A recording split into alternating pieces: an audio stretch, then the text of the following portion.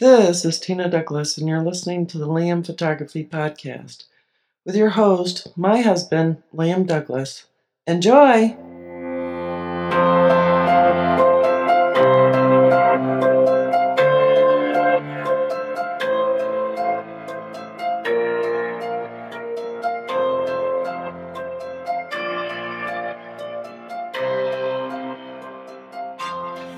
Greetings, everybody. You're listening to the Liam Photography Podcast. I'm your host, Liam Douglas, and this is episode 163. So, being as today is Sunday, June 27th, 2021, as usual, I'm doing the Sunday weekly news and rumors roundup from the big four rumor sites of Canon Rumors, Nikon Rumors, Fuji Rumors, and Sony Alpha Rumors. So let's head on over to Canon Rumors and see what they have for us for this week. Let's do this! First up, the Canon EOS R3 will be officially announced on June 29th. Canon will officially announce the EOS R3 on June 29th, 2021. This date is based on living in the Western Hemisphere, where you'll obviously have full coverage of the launch. Canon will also announce the RF14-35 f4 LIS USM lens on the same day. The Canon EOS R3 specifications, in case you don't remember, a 30.1 megapixel backside illuminated image sensor, which is a first for Canon, multi-controller and smart controller, vari-angle touchscreen, a new accessory shoe, Wi-Fi at 5 gigahertz, high-speed 30 frames per second electronic shutter with AF and AE tracking plus RAW shooting at this speed. AF down to -7 EV, 8 stops coordinated control IS with the optical IS and in-body IS, 4K Canon Log 3, oversampling 4K, internal raw video, inclusion of cars and motorbikes and AF tracking technology, raw internal movie recording, speedlight shooting with electronic shutter, the same weather sealing as the EOS 1D series, using the LP-E19 battery, which is also used in the 1DX line, dual card slots of SD and a CF Express. Now, as I've said before, I think it would have been smarter for Canon to go with 2 CF Express slots, but they never listen to me anyways. What do I know? I've only been shooting with their cameras off and on for 30 years. I have no idea what I'm talking about. I am intrigued by the RF14-35. Being it's an f4 lens, I'm curious as to how expensive it's going to be because I would love to have that lens for my landscape and real estate photography work. But I don't know. I have a feeling it's going to be out of my price range. I'll have to wait and see. I got the 70-200 f4 because it was about $1,100 cheaper than the 2.8 model. And I don't really have a pressing need for the 2.8 version of that lens. So we'll have to wait and see. Maybe the 14-35 f4 will be reasonably priced. Who knows? Next up, Canon releases firmware 1.33 for the EOS 5D Mark IV. After pulling the firmware 1.3.2 for the Canon EOS R5 because of a few bugs, this is a typo because this is for the 5D Mark IV. Okay, so after pulling the firmware 1.3.2 for the 5D Mark IV because of a few bugs, Canon has released an update that corrects the issues. If you have installed 1.3.2, you should update immediately. Firmware version 1.3.3 incorporates the following fixes. 1. Improves the camera's connection capability to a PC while using USB 3.0 or higher compatible cable. 2. Fixes an issue in which self-timer shooting cannot be performed in firmware versions 1.3.1 and 1.3.2. 3. Fixes an issue in which an electronic beep does not sound when registering an AF frame as the AF start position in firmware versions 1.3.1 and 1.3.2. And 4, fixes an issue in which a small sound is generated from the speaker when the power is turned on in firmware version 1.3.2. And you can download the firmware 1.3.3 directly from this link, which will be included in the show notes for this week's episode so that my listeners can check it out for themselves. If you do have the 5D Mark IV, and especially if you inadvertently installed 1.3.2, I highly suggest you get over there ASAP and install 1.3.3 to fix those bugs, because they are some doozies. Next up, LensBaby announces the Obscura pinhole lens system for the RF mount. Lensbaby, the leader in award-winning creative effect camera lenses, is launching its revolutionary Obscura lens. A camera obscura, the ancestor of the photographic camera, is a darkened room with a small hole or lens at one side through which an image is projected onto a wall or table opposite the hole. Dating back to the 4th century BCE, this experience is the earliest image projection technique known to the industry. Lensbaby was hosting a virtual launch party on June 21st where the newest Obscura lens will be revealed. Free tickets were available on the Lensbaby website. The Lensbaby Obscura comes in two versions, a 50mm pinhole zone plate pinhole sieve optic for their optic swap system, and a standalone 16mm pinhole zone plate pinhole sieve pancake lens, though pinholes are not technically lenses for mirrorless cameras. Quote, pinhole photography taught me to see composition, contrast, leading lines, and the shape of things in ways that led me to make some of my most powerful images, says Craig Strong, co-founder and chief creative officer at Lensbaby Inc. Quote, we created the Obscura so that you could learn and grow while using a technologically advanced pinhole lens with optics. It's the Lensbaby twist to old world imagery, end quote. Photographers and creators who connect most with using an Obscura are those who enjoy working with fewer choices and are willing to challenge themselves to redefine what it means to create photographic art. You can check out the Lensbaby Obscura 16mm pinhole pancake for $249, the Lensbaby Optic Swap 50mm pinhole for $179, the Lensbaby Optic Swap Collection for $599, and the Lensbaby Optic Swap Founders Edition for $799. Now, this is interesting, and I've always been intrigued with pinhole cameras. I have a couple of pinhole lenses myself, one that I made myself as an assignment for one of my classes when I was finishing up my bachelor's in photography. And what I did, believe it or not, is I actually took one of the Canon body caps that goes on the camera body when there's no lens on, and I drilled a tiny hole in that to use it as a pinhole lens. And believe it or not, it works really well. It doesn't have any optics, of course, but hey, it still gets the job done if you want to play around with pinhole photography. So definitely can't complain about that, and it's one of the cheapest ways to get a pinhole lens. So give it a thought. You can always pick up replacement body caps on Amazon fairly cheap compared to Canon's prices or whoever your manufacturer is. Next up, Samyang appears to have ceased production of RF mount lenses. Earlier this week, I was made aware that Samyang had removed all RF lenses from their website. The response from Samyang representatives on social media was ambiguous at best. However, a more direct response was given to a DP Review forum member on the matter. And the post here, it says, hey, I can't find any RF lenses or lens station on your website. Have you stopped producing for the RF mount? And Samyang representative responded, hello, yes, Samyang has stopped producing these lenses.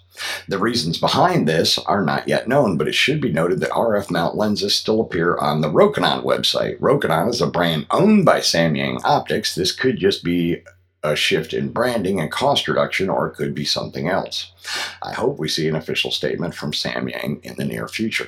Now, I did find this puzzling because Samyang's RF mount lenses are really, really good. I've got a couple of them. Well, actually, I've had more than a couple of them. I had the 14mm manual only version for the RF mount originally, and then a year later they came out with the autofocus edition, so I bought that and sold my manual one. And I also have the manual only 85mm f1.4 portrait lens of theirs.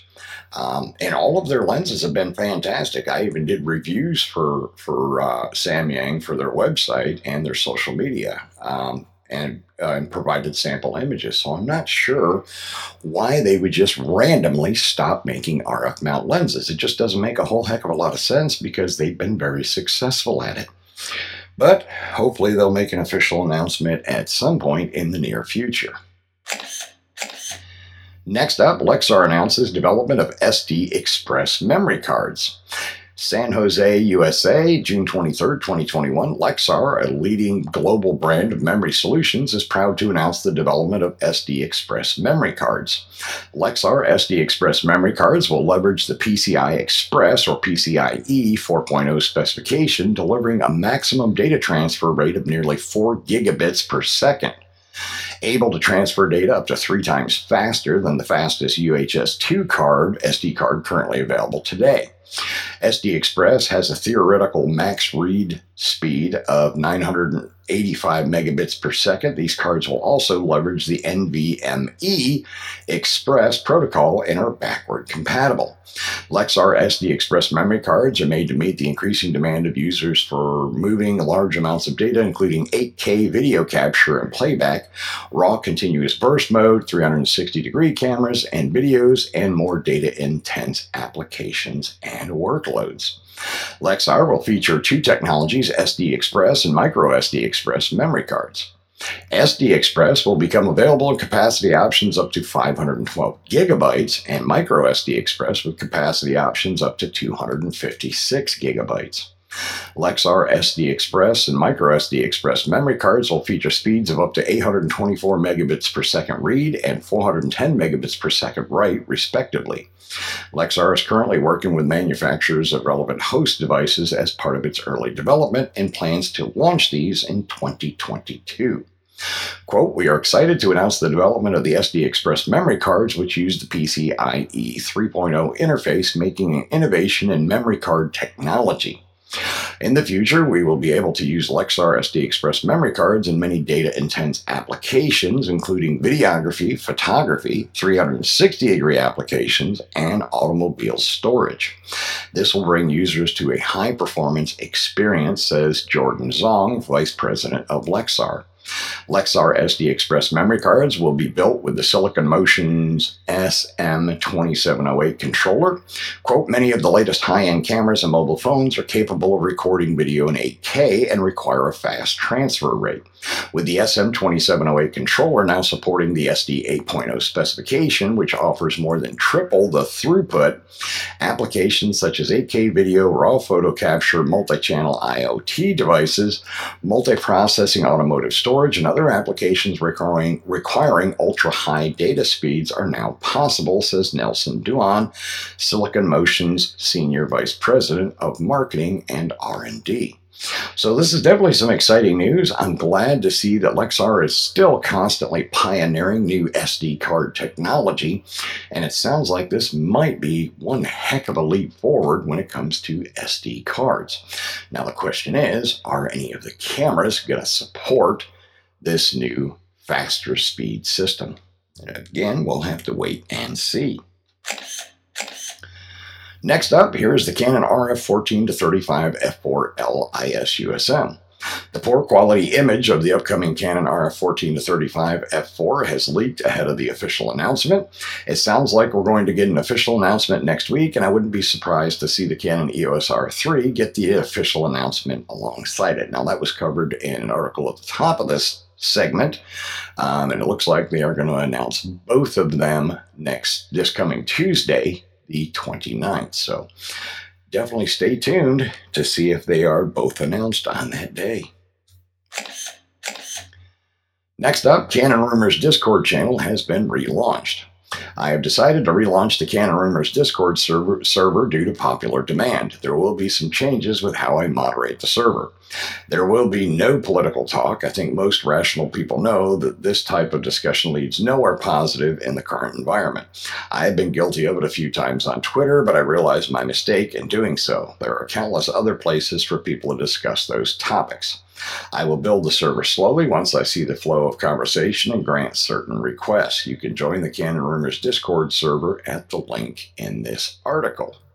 So stop on by the show notes and check it out for yourself. And last up from Canon Rumors for this week, Kalari Vision is now offering a cooling solution for the Canon EOS R5. Kalari Vision, known for its filters and camera modifications, is now offering a cooling upgrade service for the Canon EOS R5. They claim their modification will nearly double 8K recording time at room temperature and triple the record time after a 5-minute cool down period. The pricing for this service is $399 US. Keep in mind that such a service will likely void your 1-year Canon warranty. Kalari Vision claims their service will nearly double your record time, blah, blah, blah. Okay, I already covered that.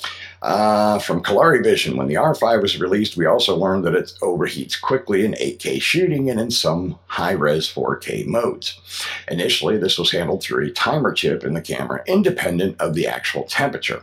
After public backlash, Canon quickly released a new firmware that patched the timer issue and started actually using the camera temperature data instead, but even with this upgrade, the performance boost was minor. For example, at 20 degrees Celsius, instead of overheating after around 19 minutes, the new firmware allowed you to shoot around 25 minutes in the recovery after overheating. In several thermal analysis of the camera, the processor on the motherboard seemed to generate most of the heat. In the stock design, Canon places 2 thermal pads partially over the processor and pumps the heat into a smaller heat sink. That heat sink, however, sits under another board and does not vent heat anywhere further. To remedy this problem, we took an R5 apart and designed a new heat sink to vent the heat from the processor to the camera case where it could dissipate faster. We tested aluminum initially, but eventually settled on a thick copper heatsink to transfer heat more efficiently. This design draws heat out of the processor and brings it around the motherboard and out to the rear case where it transfers heat through the high-efficiency thermal pad. This design is fully internal to the camera and maintains the weather sealing of the camera. We tested the modified camera at 8K IPB, 30 frames per second at 59 degrees or 15 degrees Celsius and 69 degrees or 20 degrees Celsius. At 15 Celsius, the R5 never overheated in our hands. At 20, where the stock camera lasts around 25 minutes, after our mod, the camera lasts 44 minutes, almost twice the initial shooting duration. What's even more important is that the camera recovered a lot faster after it did overheat, giving more shooting time after a short recovery. With the stock camera, we could only get about 8 minutes of additional shooting after a 5-minute recovery, where the mod was able to shoot 25 minutes after the same 5-minute recovery, 3 times faster overheating recovery. And you can learn more about the modification at the link in this article, again, which you can find in the show notes for this week. Okay, and now we're going to head on over to Nikon Rumors to see what they have for us for this week. First up, reminder, Nikon ZFC retro-styled APS-C mirrorless Z-mount camera rumored to be announced next week, possibly on June 28th. A quick reminder, this camera is rumored to be announced this coming week. The Nikon ZFC camera has leaked photos here on this article. The Nikon ZFC mock-ups are available at an accompanying link. Okay, the Nikon ZFC camera reported specifications. Model name ZFC or ZFC or ZFC-FC, and this all matter whether it's capitalized or not. I'm not sure what the ZFC stands for. F Classic, maybe? In previous blog posts, I have referred to this camera as the Z30. The Nikon DF-inspired design with mechanical dials and an articulating screen or selfie screen, shape and handling similar to old Nikon FM cameras, the ZFC technical specifications will be very close to the Nikon Z50. Very thin camera body without a hand grip. 3 different colors are rumored, silver, black, and brown, possibly leather. Price with kit lens, $999. The new APS-C mirrorless lenses for the Z-mount could be named SE, 28mm f2.8 or 35mm f1.8 kit lens, possibly. The new DX lenses will not be retro. Will have the familiar Nikkor Z design. Still not sure if there will be new APS-C lenses or just the 2 pancake lenses. Official announcement is expected on June 28th, which is tomorrow. Let's see. The other date I heard is July 31st. I think this is the actual shipping date. So I guess we'll have to wait and see if Nikon does officially announce it on Monday the 28th. But definitely some exciting news for the Nikon shooters out there. It does look like a pretty cool retro style camera. Next up, Nikon starts shipping the new Nikkor Z MC105 2.8 and the MC 50mm 2.8 mirrorless macro lenses. And this is an updated article from June 24th. Today, Nikon started shipping the new Nikkor MC105 and MC50 mirrorless macro lenses. Most of the shipping notifications I got are for NPS members in the US and Canada, but the lenses are also shipping in Europe. Quote, the pre-order item from your order is now in stock and ready to ship. We will send another email in the next few business days with your shipping information. Thanks for your patience. The following item is preparing to ship. Nikkor Z MC105 f2.8 VRS quantity 1. Just a reminder that the demand for the Nikkor Z MC105 lens was huge, and many stores received a record number of pre-orders. All this combined with the current chip shortage suggests the 105mm lens will be out of stock for a very, very long time. And there are several accompanying YouTube videos on this lens that are part of this article, as well as sample photos of the lenses and what they look like. So if you want to check those out, head on over to the show notes and hit the link for that article. Next up, Nikon Z6, Z7, and Z50 firmware updates have been released. Nikon released the firmware updates this past week. The Nikon Z7 firmware update version 3.31 fixed an issue occurring after the camera firmware was updated to version 3.30 that sometimes amplified the sounds generated by the aperture mechanisms when zoom or focus rings were rotated on certain f-mount lenses connected via an FTZ adapter. Same thing is fixed for the Nikon Z6 in the 3.31 version firmware, and in the Z50, it looks like the same thing. That version is 2.11, so I'm not going to read the bug fixes since it's the same thing for all three camera bodies. But if you do have any of those bodies, head on over and grab the latest firmware update so you'll have that bug fix. And last from Nikon rumors for this week, a smaller and cheaper entry-level Nikon Z30 mirrorless camera is still expected. The upcoming Nikon ZFC camera doesn't kill the rumors for a new smaller and cheaper Nikon Z30 mirrorless camera. Since the new ZFC will have pretty much the same specifications and price as the Z50, around $1,000 with a kit lens, there is still a place and a need for a real entry-level mirrorless model placed under the ZFC and Z50, especially since the D3500 is already discontinued. Based on past announcement history, Nikon always releases higher-end products first and then goes down to cheaper alternatives. I think they will do the same with the Z30. It will be announced after the ZFC is widely available and sales start slowing down, which does make sense from a marketing standpoint and money-making standpoint. I have a feeling that's probably pretty accurate. Nikon's going to wait a little while before they announce the Z30 to see how much money they can make off the ZFC, and they don't want to cannibalize their own product sales, so totally makes sense there. All right, now I'm going to take a quick break, and then we'll head on over to Fuji rumors. We hope you're enjoying this edition of the Liam Photography Podcast. The best way to support the show is to subscribe in Apple Podcasts, Google Podcasts, or anywhere else that you get your podcasts. If you want to leave comments or suggestions for future episodes, you can call or text the show at area code 470-294-8191, and you can email the show at liam@liamphotographypodcast.com. You can find the show notes and links at liamphotographypodcast.com, and you can tweet the show at liamphotoatl using the hashtag LiamPhotoPodcast. And now, back to the show. And we're back, and now we're going to head on over to Fuji rumors. All right, so first up, Fujifilm X-T4 firmware update imminent, but a source who uses a nickname, thanks a lot, just contacted me with information that a firmware update for the Fujifilm X-T4 is imminent. But before you get too excited about it, let me tell you something. Fujifilm usually announced major Kaizen firmware updates ahead of their actual release, as it recently happened with the upcoming GFX 100 firmware update and the XS10 firmware update. In this case, Fujifilm has not pre-announced anything, which is a clear indication that it will be a minor firmware update, so don't get too hyped about it. But you know what? We are still allowed to dream here on Fuji Rumors, so let us know in the comments which firmware update you'd like for your X-T4. The X-T4 is available for purchase at B&H Photo, Adorama, and Amazon US as always. So if you're looking to pick up the X-T4, head on over to any one of those sources and pick up your copy of that camera.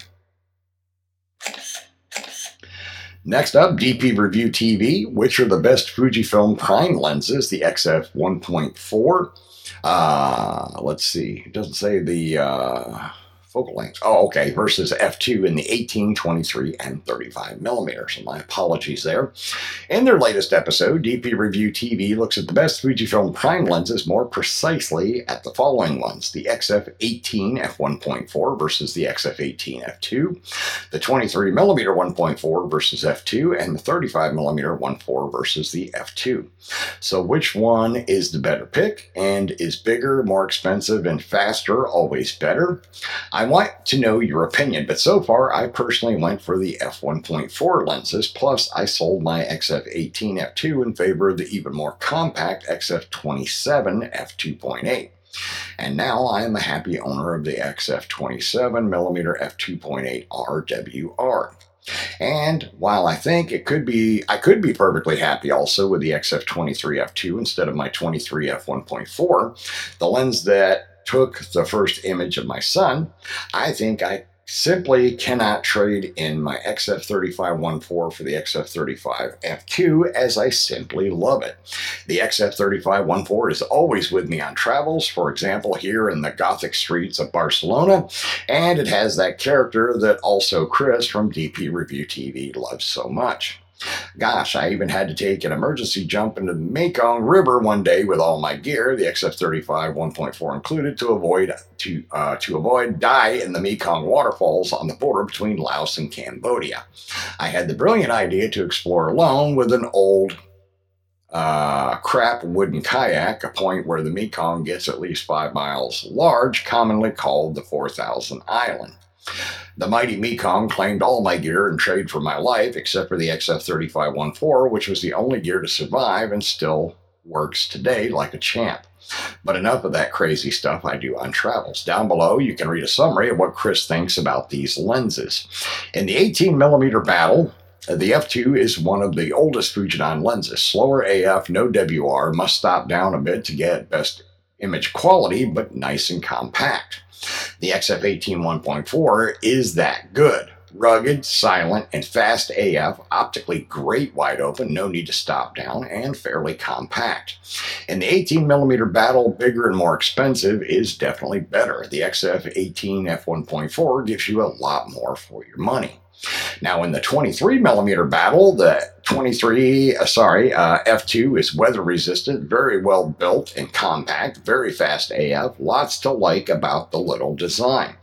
Optically decent and benefits a bit from stopping down. Great for street photography in a small package.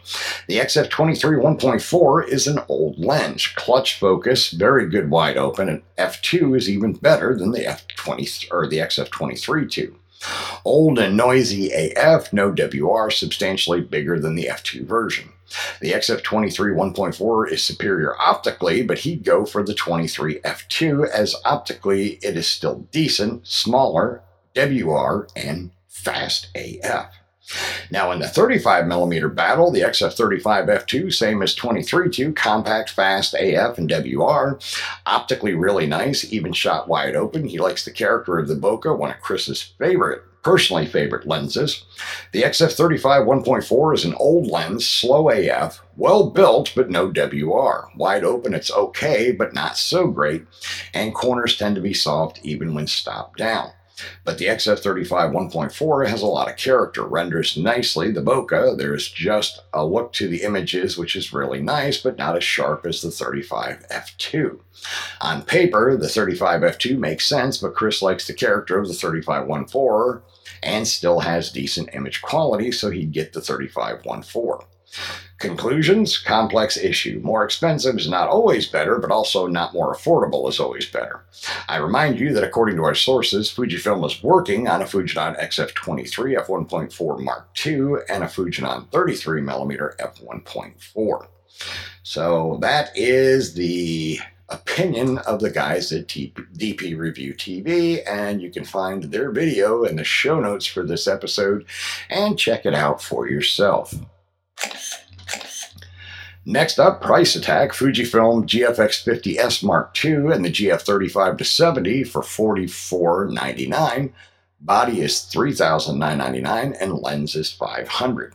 Let's recap of the GFX rumors we shared. The Fujifilm GFX50S Mark II is coming, but not on August 27th. The Fujifilm GFX50S MK2 will cost $39.99. The Fujifilm GFX50S Mark II will have same body as the GFX100S and hence have IBIS. The Fujinon GF35-70 coming second half of 2021. The Fujinon 35-70 will cost $500 if bundled with the GFX camera. Now, the price of the Fujifilm GFX system is really falling rapidly, attacking full frame more aggressively than ever. Soon, Fujifilm will offer a GFX camera with a sensor 70% larger than full frame, along with a kit lens capable of resolving 100 megapixels for a price of $4,500 when purchased in a bundle. Given the direction Fujifilm is so quickly taking with the GFX system, I can see why they see no need to go full frame. We are really reaching a price point where you can get a high-resolution GFX camera plus a lens for a cheaper price than a 50-megapixel full-frame body-only camera, or at the same price for the 45-megapixel Canon R5. Sure, those full-frame cameras have other strengths like super high frame rates and amazing AF tracking, but if you shoot mostly in single AF and don't do critical wildlife or sports photography, the current GFX system is more than capable. If you'd like to order the GFX 100S, you can do so at B&H Photo, Amazon US, Adorama, Focus Camera, and Moment. If you'd like to order the Fujinon GF 80mm f1.7, you can do so at the same retailers. So you can check those out for yourself. It does sound exciting. I hope that they're not going to jack up the price too much on the 35-70 lens if you buy it separately, because I am looking to scoop that up and get my first zoom lens for the GFX mount. Next up, breaking Fujifilm GFX50S MK2 price leak. So this is basically rehashing some of the stuff from the previous article. The price is going to be $4,500. It's supposed to have IBIS like the 100S, which is definitely going to be cool. And it will release sometime in the second half of 2021, but it's no longer believed that it will be August 27th, which was the original rumored release date. Next up, Lensbaby Obscura pinhole lens system for Fujifilm X mount announced. Now, I did talk about the Lensbaby Obscura already in the Canon segment, and of course, as they always do, Lensbaby is also going to release the Obscura in other mount systems for other camera bodies. The system is available for various mounts, including the Fujifilm X. The Lensbaby Obscura can be purchased at B&H Photo, Amazon US, and Adorama, or from the official Lensbaby site. Okay, so looking at the Lensbaby Obscura listing on B&H Photo, I see it available. The 16mm is available for the RF mount, Nikon Z mount, and there's the Fujifilm X mount and the Sony E mount. So like I said, it is available for all the major mounts. They do also offer a Micro Four Thirds version as well as a Leica L version, and for the Lensbaby Obscura 50 with the fixed body for Canon EF mount. So Lensbaby generally offers all of their creative lenses for all the major camera manufacturers' bayonet mount types. So you generally don't have to worry about getting left behind, although it doesn't look like they support Pentax, but, and I'm not trying to be mean, there are not a whole lot of Pentax shooters left in the world. The ones that are still shooting it are super loyal and devoted to Pentax, but just not that common, so it's not surprising that they're not offering their lenses in the Pentax mount. And last up from Fuji rumors for this week, Fujifilm X-H2 getting 8K for less than $2,500, and a price comparison with the Sony A1 and the Canon R5. Regarding the Fujifilm X-H2, we already told the Fuji Rumors readers that the X-H2 is coming in 2022. It will shoot 8K DCI UHD, will cost less than $2,500, and will be the first X-series camera to use a new sensor and processor. Now, I have read some comments saying that less than $2,500 is still too high for an APS-C camera. So let's talk about it and compare it to how much you pay to get the other 8K mirrorless cameras on the market today. The Sony A1 is $6,500 and the Canon R5 is $3,900. With a rumored Fujifilm X-H2 price of less than $2,500, the X-H2 would end up costing about half the price of the Canon EOS R5 or even a third of the Sony A1 price. Now, I once wrote an article giving you guys 7 reasons why full frame can't kill APS-C, and price is one of those reasons. In fact, if the rumored price is accurate, and I have no reason to doubt that, the Fujifilm X-H2 will once again prove my point that full frame can only match the price of APS-C cameras by sacrificing features and specs, as we explained, making some real-life examples here. I guess that's also why DP Review, Petapixel, and Company consider APS-C as the sweet spot.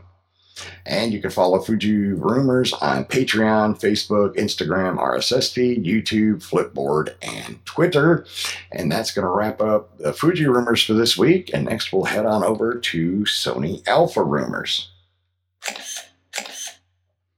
Okay, first up, the 14mm GF field test by Imaging Resource. Quote, it's a stellar lens. The Sony FE 14mm 1.8 GM can be purchased for $15.98 at B&H Photo. Imaging Resource published their field test and concluded, quote, overall, there are mostly good things to say about the Sony FE 14mm f1.8 GM, with very few drawbacks and downsides. The lack of a front filter thread or optional large lens hood with a filter thread are the only negative things I have to say about the lens, and even that is pushing it. Would it be nice if it could focus slightly closer? Sure, but there's little use case for that. Is a 14mm a nice focal length? Absolutely, but that's not a knock on the lens itself. The lens is a fantastic ultra-wide prime that exhibits great sharpness and impressive control over aberrations.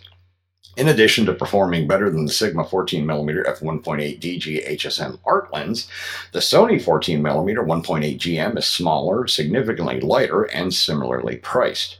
If you own a full-frame Sony mirrorless camera and you want or need a fast ultra-wide lens, the Sony 14 1.8 GM is the lens for you. Of course, you give up some versatility in exchange for that fast aperture. If you want wide-angle G-Master lens with some flexibility, the 12-24 f2.8 GM zoom is a great choice. If you want to use front filters, the 16-35 2.8 GM is another outstanding option. What if you don't need a fast aperture but still want ultra-wide focal lengths? The 12-24 f4G is a great lens for about the same price as the 14 1.8 GM.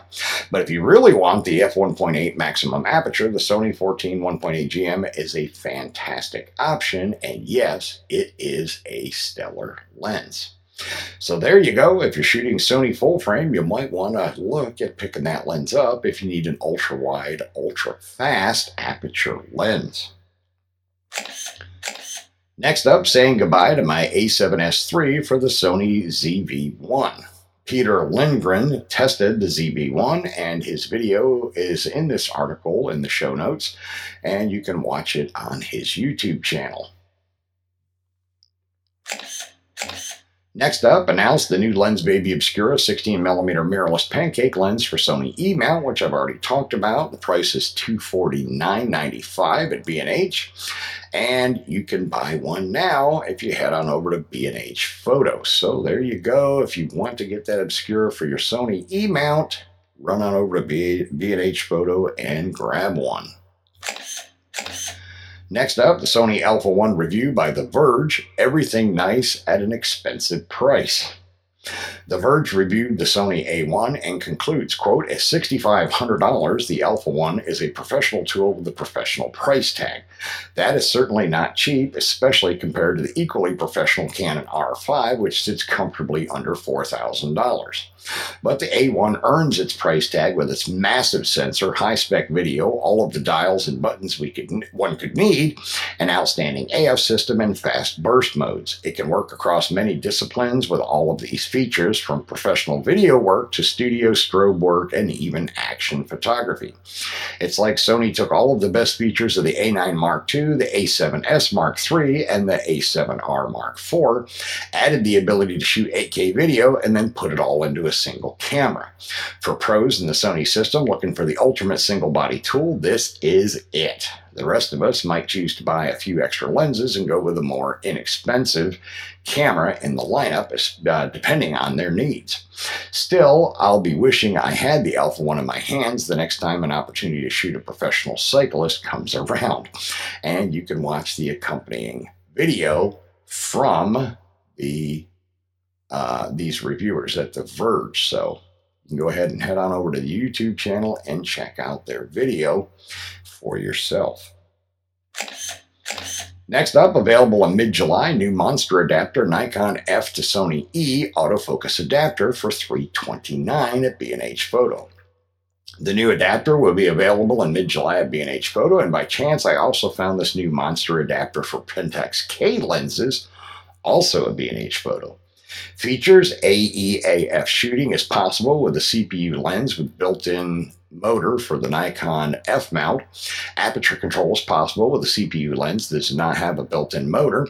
Image plane phase difference AF can be used over a wide range of the screen. Supports AFC during high-speed continuous shooting up to approximately 10 frames per second. Supports face detection and IAF. Compatible with camera shake correction mechanism inside the lens, Nikkor VR, Sigma OS, and Tamron VC. Compatible with camera shake correction mechanisms inside the body. Information such as focal length and exposure of the capture image is recorded as EXIF data with removable tripod mount. Adapter firmware can be updated, but on Windows computers only. And there are some sample images of this new adapter. It looks like a pretty cool one. So if you're into that kind of stuff and you want to use those older Nikon lenses on your Sony, maybe you want to head on over and pick one of those up. And last up from Sony Alpha Rumors for this week, the new Tamron 11 to 20mm E lens is finally in stock at B&H Photo. New reviews from Dustin Abbott and Manny Ortiz. Now this lens is $829 at B&H Photo. The new lens is now shipping out and mostly in stock at B&H Photo, Adorama, Photocots VE, and Park Cameras UK. There are also 2 new reviews on YouTube that you can check out in the show notes.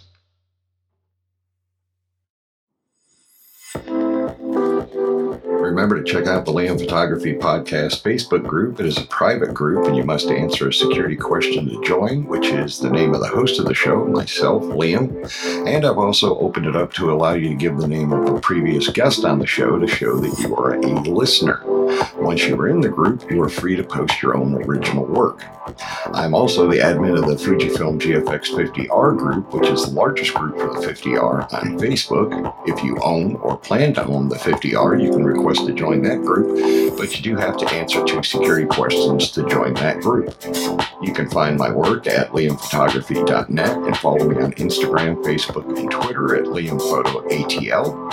If you like abandoned buildings and history, you can find my projects at ForgottenPiecesOfGeorgia.com and ForgottenPiecesOfPennsylvania.com. All right, and that is going to wrap up episode 163 of the Liam Photography Podcast. I want to thank all of my listeners once again for subscribing, rating, and reviewing in Spotify and anywhere else you might be getting your podcast. Also, remind you to swing by on YouTube, check out the Liam Photography YouTube channel. You can find the link in the show notes for this and other episodes. And you can watch the videos, subscribe, like the videos, share them out, hit the little bell icon so you can be notified as new videos release, which I did do a new video just recently on the LaWinner rechargeable LED photo and video light. So you can check that out. Also check out the project pages on channels on YouTube for Forgotten Pieces of Georgia and Pennsylvania. If you'd like to pick up a copy of my first book, The Forgotten Pieces of Georgia in the Northwest Counties, you can get a signed copy at the liamphotography.net online store, or you can pick up an unsigned copy at Amazon.com and BarnesandNoble.com. That is a wrap, folks, and I will see you again on Thursday.